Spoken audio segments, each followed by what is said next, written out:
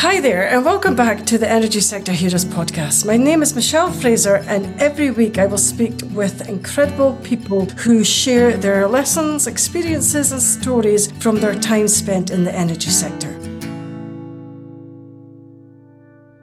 Hi there, and welcome back again to this week's episode. If you're new to the show, then please take a second to subscribe and even consider sharing this show with just one other person. This week, I am joined by Tony Cole.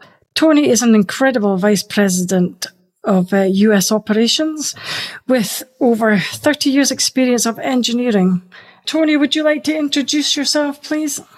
Sure. So my name is Tony Cole, and I work for a company here in the States as Vice President of Operations, and got my undergraduate degree from Eastern Kentucky University in fire protection, and got my master's degree from Worcester Polytechnic Institute, also in fire protection engineering. And I've been in the business about 30 plus years. Excellent. So how did you get started in the energy sector? Well, I kind of took a roundabout route. I woke up at 3 years old and I wanted to be a firefighter, and that was it. Pursued that right out of high school. Got on the fire department and was living the dream. And as most firefighters do, you go out and do inspections. And I happened to go to a process facility, walked in, and I saw all the pumps and the pipes and the reactors and the columns and the vessels. And I thought it was the coolest thing that I've ever seen in my life. And I was talking to a guy there who was the fire chief and the site fire protection engineer. And this is back in the early to mid 80s. And so fire protection engineering was relatively new still at the time, and still is, I guess, when compared to other engineering disciplines. And so I kind of pursued that, and there were people that I kind of looked up to in the industry. And so I went and got my bachelor's degree and continued to pursue that thirst or desire to be in the energy sector, particularly the process oil and gas industry. And found myself in the late 90s, an opportunity to go over to the Middle East, to Saudi Arabia. And I immediately jumped on that and went to work for Saudi Aramco over there, and was really kind of living the dream. I was doing fire protection engineering and firefighting at the same time. And so I was one of those guys that just woke up and kind of looked at that career and knew that's what I wanted, versus other people who maybe have gone through college and kind of fell into it one way or another. But that's how I kind of got into it and never left. Okay. You were saying that you started off as a firefighter. What made you change over to the energy sector? So I changed over to the energy sector, but I never really left the fire service. I looked at people like Les Williams and Dwight Williams from Williams Fire and Hazard Control, Red Adair. And I liked that mixture of both the engineering aspect of things from the process industries, whether it's fixed systems or risk assessments or looking at the hazards from an engineering perspective. But because the energy sector is the way it is, you find yourself still in that firefighter mentality and in that firefighter position. So many people in process facilities kind of fill both roles, even operators who are just unit operators. So it was an opportunity for me to really kind of do both things. So I hate to say I was, engineer by day or firefighter by night, but that's really what I enjoyed about the profession, really. And a lot of people, it's such a niche market. It's a niche market and has a huge demand. And so I've been able to be successful doing that. No, that sounds amazing. So who was your role model in your career, and why did you find them inspirational? So I really had a couple different role models early in my career. I'd have to say probably Dwight Williams would be one of my role models. I had the opportunity to meet him, and then we've developed a good friendship, and we're still very close friends today over the past 30 years or so. And I think the reason I liked him was I liked his approach to things. I liked his attitude. I liked the way that he interacted with people. I'd have to say on the engineering side, I would say probably Jim Rosewell. He was one of the first senior engineers I worked with out of college. And what he taught me was a way to think and interact and understand complex challenges, how to break them down from an analytical perspective, that sitting down and looking at a complex engineering issue many times can be broken down into much smaller bits and pieces and allow you to analyze it on a more intrinsic perspective. And so both those guys, I think, really inspired me from the perspective that they took a young kid who didn't know anything. And as most young engineers who come out of college, they've got the fancy calculator and they think they can do everything. And I was one of those kids. And so they really set me down and really help mold my view on how things are done and how to be a good engineer. And so I really look upon both those individuals and just can see where I am today and the guidance that I've taken from them. And I think that helped me be successful. Oh, that sounds amazing. And he sounds like an amazing role model as well. What is your most challenging thing about your current role and how do you handle it? That's a good question. There's really, I guess, two aspects of my role that is challenging, and that is, one, making sure that we meet the client's needs. That's really important to me. And so trying to understand from someone who is perhaps not an expert or someone who does not have the expertise in that particular field, trying to understand what in fact their problem is. So before we can analyze and provide solutions, we have to clearly understand what it is. So it's really challenging sometimes, particularly working internationally, because what we use in the States and the terminology there is different than my 20 plus years in the Middle East. And I've worked through Southeast Asia, Africa, and Europe. And so really understanding the different nuances that the clients bring, the different viewpoints and the different lens in which they have these problems. And many times just the vernacular used in a description of what's going on is different. So really that's a big challenge. So there's language barriers that you have to work through, cultural barriers that you have to work through. And then just, again, understanding the client's perspective from their viewpoint, from their lens. And so it's really challenging. So it really takes a lot of patience and understanding and a lot of listening, not hearing, not the physical act of hearing, but listening and acknowledging what the client is saying, exploring further, and then responding, not necessarily just jumping the gun. So I would say that's probably one of the biggest challenges. The second challenge really is staffing, is just finding the staff that you can bring on board that have that desire to do that. A lot of times when I interview people, I'm not really interviewing you on your technical knowledge. So a lot of times when I interview people, particularly younger people, they want to tell me everything that they know to show me from a technical perspective that I can do the job. And so I don't doubt that when you graduate from a recognized university, I make certain assumptions that you understand the base knowledge. What I'm really looking for is something completely different. I'm looking for attitude. I'm looking for initiative. I'm looking for work ethic.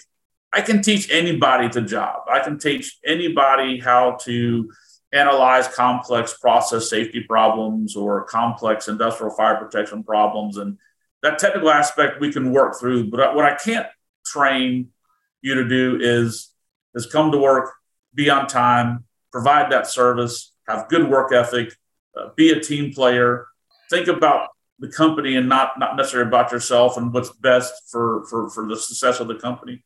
That's a challenge, really, Michelle. That's probably one of the biggest, those are probably the two biggest things that we face right now. Okay, that's interesting. You were saying before that you can teach people how to analyze problems, maybe troubleshoot as well. How do you go about doing that, teaching someone that? Because that's a skill that a lot of people would probably wish that they had. It's really using the skill set of that individual. Engineers in general have a certain make about them. They tend to be analytical. They tend to ask a lot of questions. They tend to look at problems through a different lens than that of someone who's not of that mindset. So really, it's guiding that person to ask the right questions, to focus on the right level of details, because it's really easy for young engineers to get really hyper focused on some of the details that are ancillary to the problem. And so sitting down with them and asking them, what do you see is the problem? How are you going to approach the problem? What methodology are you going to use? And fortunately, we have some really good documents out there that we can use for guidelines. But really what I'm trying to do to that young individual is to not necessarily jump right into it, but kind of review the project or the issue, the problem, try to gather some thoughts about it, and really just try to get them to focus on the issues that are important. So an example would be, if I have a flat tire and I want you to analyze that flat tire, there's no need to check the oil. Checking the oil is important and it helps the vehicle run, but you're kind of starting off in the wrong spot. So what I really like to do is just try to get them lined up so that they're kind of geared up, heading towards the right spot of what we're trying to analyze in a particular problem. Okay, excellent. So what do you enjoy most about your current role? I love my job. I love everything about it. It affords me the opportunity to work in a field such as fire protection engineering that is just, to me, it's different every day. People call me with unique problems. And in fact, I had two new clients today call me with some just very unique problems. And so I enjoy that aspect of things. I enjoy the aspect that the fire protection engineering field affords me to still keep my hands within the fire service. So we do a lot of emergency response planning. We work with local process companies, process agencies, energy companies. We also work with local fire departments. So really, I know it's going to sound probably odd in this day and age, but I'm one of those individuals that I get up, I enjoy coming to work. I love what I do. And I can't see me ever doing anything else. I don't see me ever wanting to jump this. The energy sector is such a unique market to work in. To me, it's fascinating that you can take a product coming out of the ground, some sort of gas, natural gas or whatever. And then as you go through the process, at the end of the day, I have an iPhone case or I have a plastic cup. That to me is amazing, that process. So I'm just one of those individuals, Michelle, that I love my job. Yeah, I can hear that as well. But I think most engineers really love their jobs as well, though. Like I've not met an engineer that doesn't really love what they do, actually. What is the hardest problem that a client has come to you to resolve? Wow, the hardest problem. We've had situations where, because of the nature of the particular process, there was really no guidance. It was a high hazard situation. There was really no guidance in terms of what codes or standards would be available to help guide you. There wasn't any insurance documents. There wasn't any sort of white paper, or a lot of times in the absence of that, people will fall onto what is industry practice, what is the best industry practice. And in this particular case, there wasn't anything. And so it really forced us to sit down and really tackle this problem. And one of the big obstacles was obviously getting the situation approved by the local authorities, who traditionally come from a background of a prescriptive code-based approach in terms of approvals. And this was well outside any sort of prescriptive-based approach. So it was really difficult in the sense that, one, we had to understand what the hazards were and other issues associated with this particular problem. But then we had to educate the local authorities and the government on what we were doing. And so you're trying to take a very complex problem and explain to government authorities and agencies who perhaps maybe don't have that particular background or skill set, and try to present it in a manner that they understand. And I think a lot of engineers falter in that sometimes, particularly young engineers. They want to talk at a very, very high level, and that's not what is needed.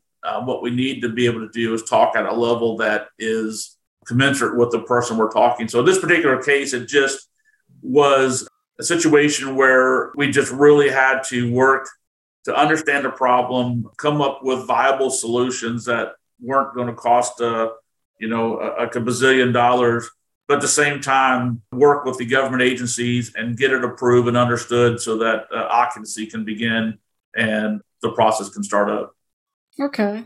It is, and I do agree with you. Taking a technical problem or describing the technical solution can be hard, especially if the people that you're presenting to are non-technical, and maybe, that can be difficult for an engineer. It can be really difficult. And that's really a skill set too that you develop over time. And I tell young engineers, if you can explain something to me in very high level, highly technical terms, but you can't explain it to me in simple terms, then I'm going to think that you probably really don't understand the problem, because you have to be able in your mind to take that high technical level, that very detailed approach. And if you truly understand it, you'll be able to explain in those simple terms. And it's hard because you are trying to match up what the receiver of that information actually knows and understands and what their particular skill set is. So really, Michelle, to me, it's a sign of a really good engineer is taking that complex problem and trying to break it down in simple terms to explain it to someone who's not in their profession. Yeah, I agree. If you're here, I would probably high five you, actually. That is quite very true as well. I do agree with that answer. I think if you can't explain, as a technical person, I think if you can't explain, you need to be able to explain something in really simplistic terms, especially to your superiors as well, who might not even have the time to get up to speed with what all the technical issues are. So yep. I think that is quite really good advice. So thank you. Is there anything you still want to achieve in your career? Really, what I want to continue to do is try to make a positive mark on the profession.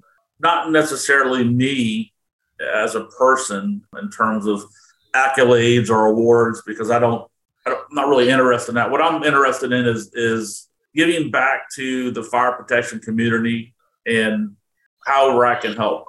When I was in the Middle East, I was quite active locally in Saudi and Oman and other areas that I lived in terms of giving back to the local community. And so I continue to do that today. So I would say that my career goals would be really focused on providing that advice to current clients, future clients, less fortunate countries, and who don't have access to the information that we have here, perhaps in the States or in Australia or Europe or other more populous countries. I'd like to do that. That's something that I enjoy. I really want to give back to the community, the fire protection community, and however that may be, right? Whether it's through research or advice or consultation or whatever the case may be. That's probably my number one focus right now as I'm in the middle of my career, I guess. I hate to say how old I am, but I would like to focus on that really. Just making sure that we have that fire safe world that everybody should be able to live in. No, I agree. That's an amazing message. Thank you. I should have asked you this question before, actually. What makes an outstanding hire, in your opinion? If you were going to hire maybe a graduate or maybe a senior, what would you look for? One of the things I look for a couple of things when I look at CVs or resumes, and I look at diversity of your experience. I look to see if you've got some academic experience, obviously through college. I look to see what your work experience is and the diversity within that work experience. I'll look to see if you list any personal hobbies. I'll look to see what type of certifications or presentations that you may have done. And what I'm looking for really is an individual who is well-rounded, and that's what these types of CVs tell me. I look for someone who is ambitious and a goal setter and looking at different presentations or certifications they may have attained. And then I look to see what they've done. So really to me, it's not about you went to XYZ college and you have this experience in the fire protection world. I'm looking for a lot more. And like I said earlier, when I'm looking at hiring, I'm looking at attitude, how you present yourself. I'm looking for team players. I have a great team right now. I love my team. The people that I have on my team, I consider to be the best in the business. And part of the reason is that we all chip in together. When one is down, the other one is up. And we work to do that. And so when I look for new hires, that particular chemistry is important to me because I don't want to upset the apple cart, if you will. So like I said earlier, someone who is from paper standpoint, someone who is well-rounded, that have those things that I talked about. But when I talk to you in person, it's really about how you carry yourself. It's about the passion that you have. It's about being a team player, wanting to make a difference. I'm not interested in individuals who want to sit behind a computer and generate Excel sheets. That's not my focus. It's not the focus of our company. And so that's not something that we would really pursue. Okay. When you're interviewing someone, what type of questions would you ask them to actually ascertain whether they are a well-rounded individual? So a lot of times I'll ask them, on team projects, what roles have you filled in?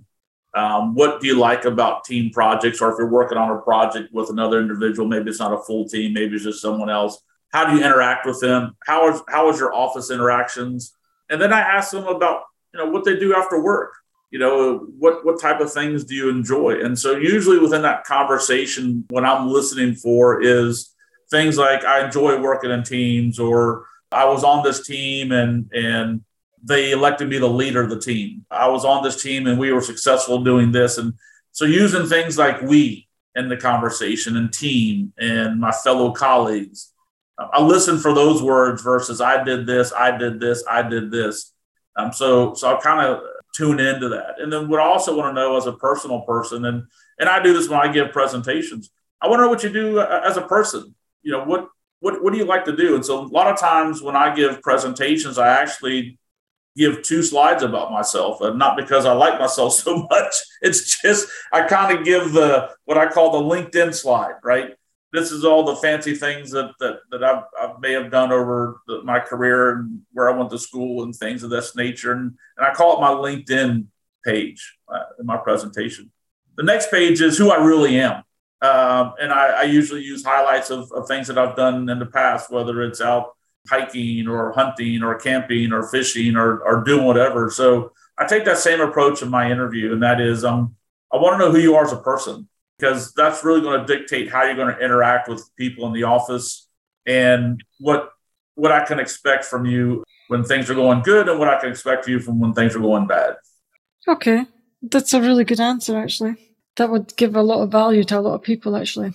So, have you ever had any career disasters, and what lessons did you learn from them? I think everybody's had career disasters. Always, I would say not of late, but early in my career when you're young and you know everything and you're fresh out of college and the ink is still wet on your diploma, you want to jump and rush to conclusions. You want to jump and rush and show how much you know. I think any young engineer does this, and I was no exception to that. So there were times early in my career where I just, I was a bulldozer in a china shop.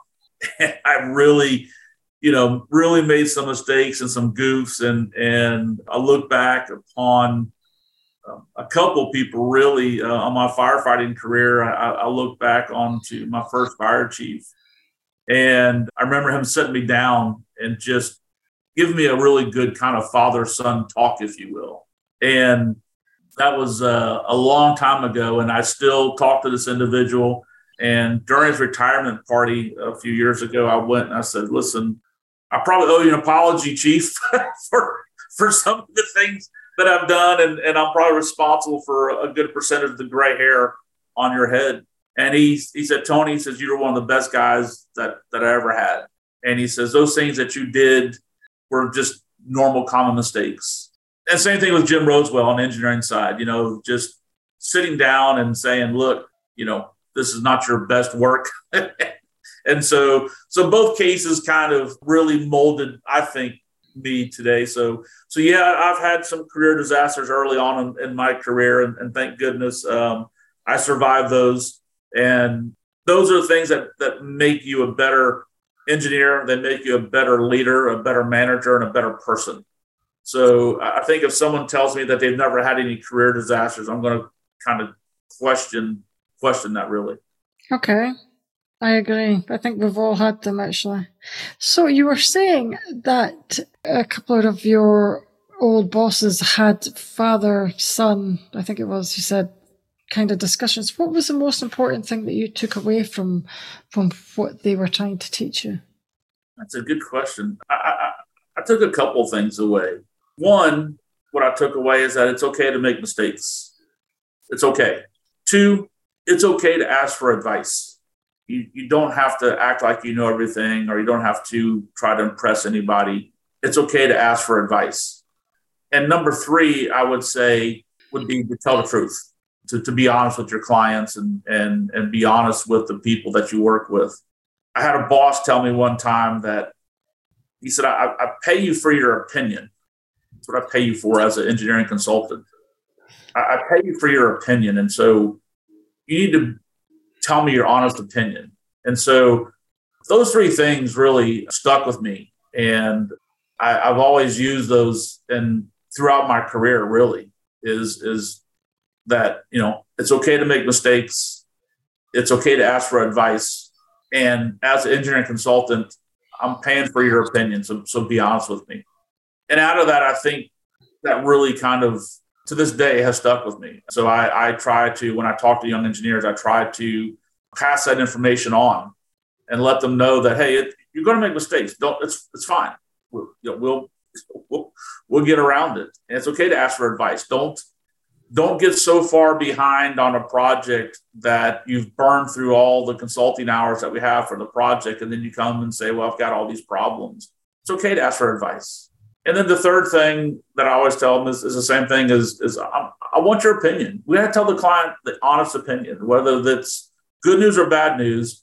We've got to let them know. And so those things are important for me. I guess one little last anecdote that I learned early on in my career during these kind of career disasters, if you will. I was a young firefighter, and the chief came in, and I was sitting there in the day room, and he said, "Oh, what are you doing?" And I said, "Nothing, Chief." Like I was like, I'm not doing anything. He said, "Go wash my car." I was like, "Okay." So I went out and washed his car, and the next shift I was sitting around the firehouse, and he came by and says, "Cole, what are you doing?" And I was like nothing, Chief. I'm not, I'm a young firefighter. I'm thinking, nothing. And he said, "Okay, go wash my car." I said, "Okay."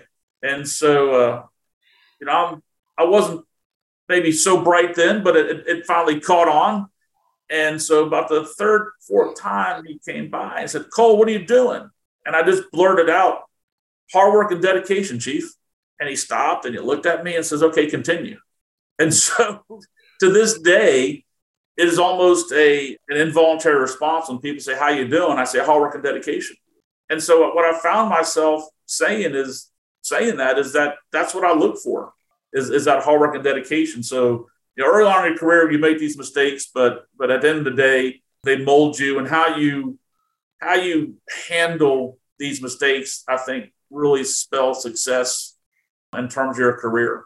If you tackle them and move forward and listen to some of the advice that you have from your seniors, you're going to be fine. Those who can't accept those mistakes are going to have a miserable career.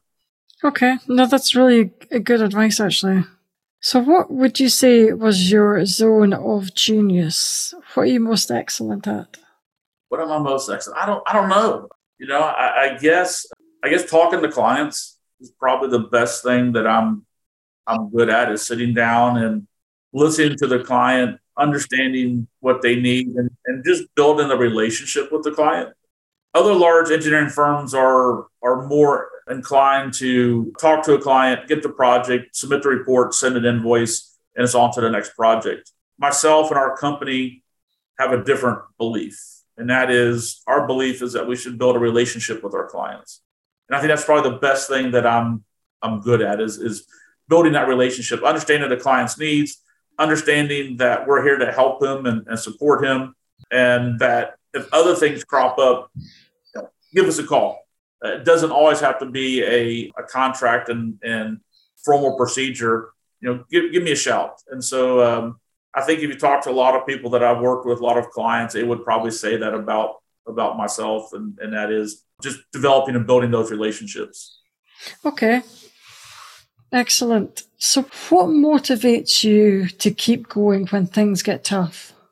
Persistence and perseverance.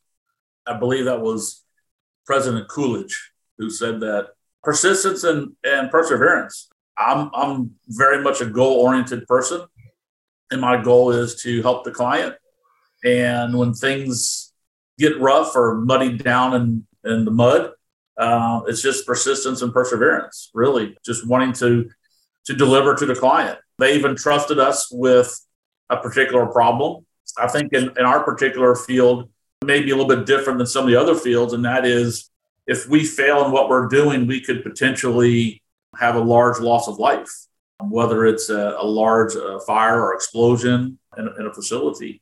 So people have entrusted us. And so that means that we're entrusted with the name of that company and their reputation. So for me, it's that persistence and perseverance. It's wanting to achieve the goal of client satisfaction and solving their problem. I think most engineers are like that.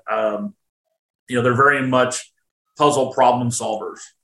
And so you get this innate desire to find the solution or find the problem and find that solution and correct it. So I think, to me, that's probably what drives me the most, is just wanting to deliver those products to the customer. Okay. I was going to ask you, do you think it's a big responsibility because you work in the fire and gas industry and other industries as well, at problem solving? Do you think it's quite hard to have that responsibility on your shoulders, to know that what you do can affect quite a lot of people around you, even though if it's their health and safety or something like that?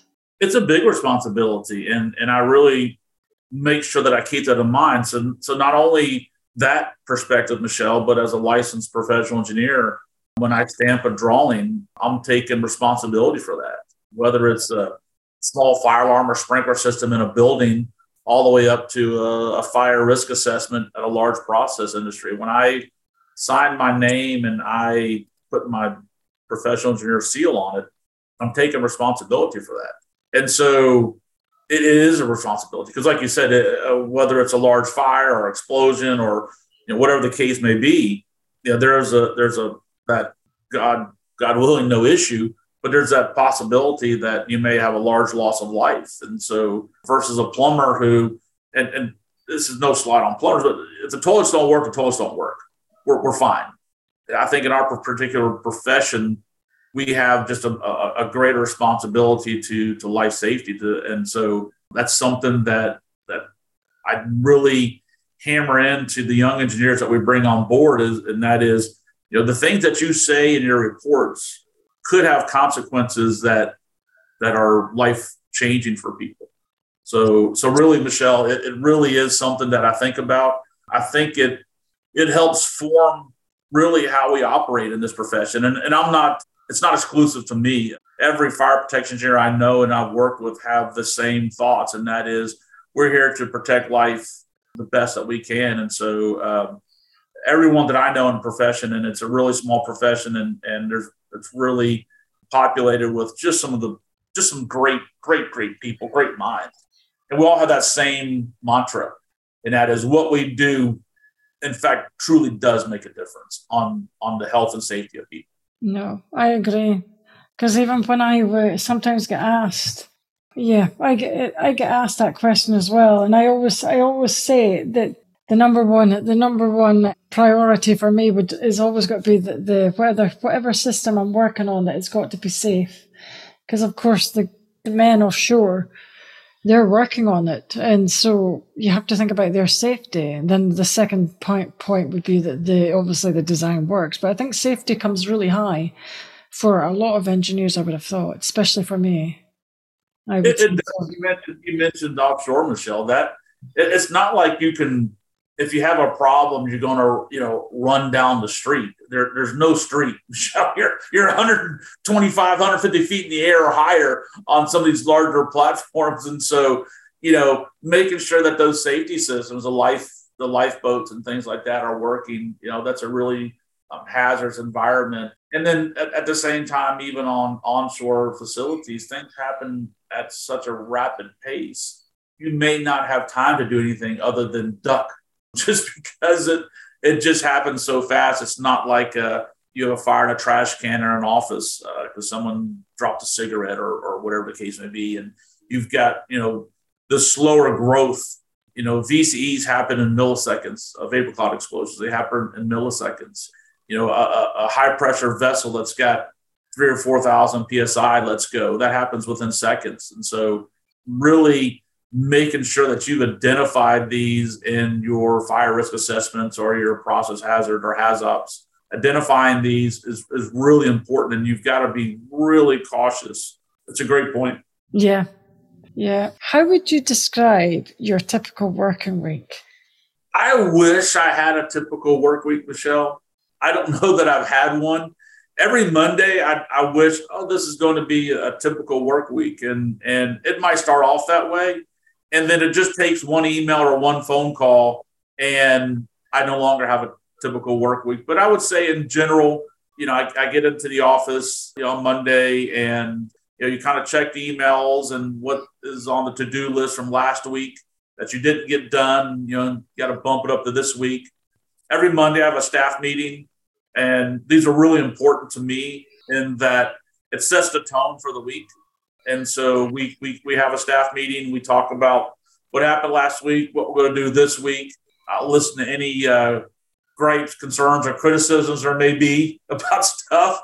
However, I do always end my staff meetings, Michelle, with something I call good of the order.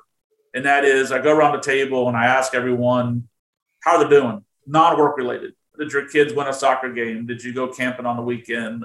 Did you buy a new car? And the intent of good of the order is to not only share with the team about your life, but also to end the meeting on a positive, upbeat note. Then it's other meetings looking at invoicing, returning client calls, handling new calls that are coming in. I still do quite a bit of field work, so I'm out in the field. So I may have to get on a plane. So we do investigations and forensics. A lot of times those calls come in, and those are things where you're jumping on a plane that afternoon. So you may have thought that you're going to sit in your office and do a report, but you're on a plane to somewhere and you're going to look at a loss investigation. So really, I think for young engineers out there, if you are thinking about a career and you want something that is a typical work week where you go to the office and you do stuff and you go home, we're probably not the right profession for you. But if you're interested in something different each week, lots of challenging problems, things that are not within the norm, then we're the business for you. So typical work week, like I said, emails, meetings, phone calls, site visits. I do participate in a lot of committees, so there's committee meetings and things like that. So it's kind of a hectic week. It sounds like when I listen to that, but it's the kind of hectic that I like. Okay, excellent. So one final question: if you could turn back time, would you change anything? No, I mean. No, because a lot of people say, well, if I can turn back time, I would, not make these career disasters or these career mistakes, and I think those are valuable because they really mold you. But in terms of turning back time, no. I love what I do, and so if I were to turn back time, I would do it the exact same way. I enjoyed my 20 plus years living overseas. I enjoy the firefighting aspect of things that I still get to be involved with.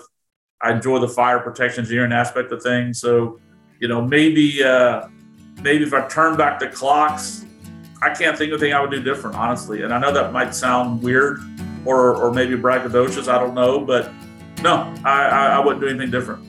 No, that's excellent. Okay, that's all the questions I have today. I would like to thank Tony for your time. That brings us to the end of another episode. Thanks for listening and see you next week. That brings us to the end of another episode. Thanks for listening. If you enjoyed the show, I'd like to gently encourage you to leave a 5-star rating wherever you listen to podcasts and share the show with another person. You can also follow me on LinkedIn or via my website, www.michellefraserconsultancy.com. Thanks again for listening and see you next week.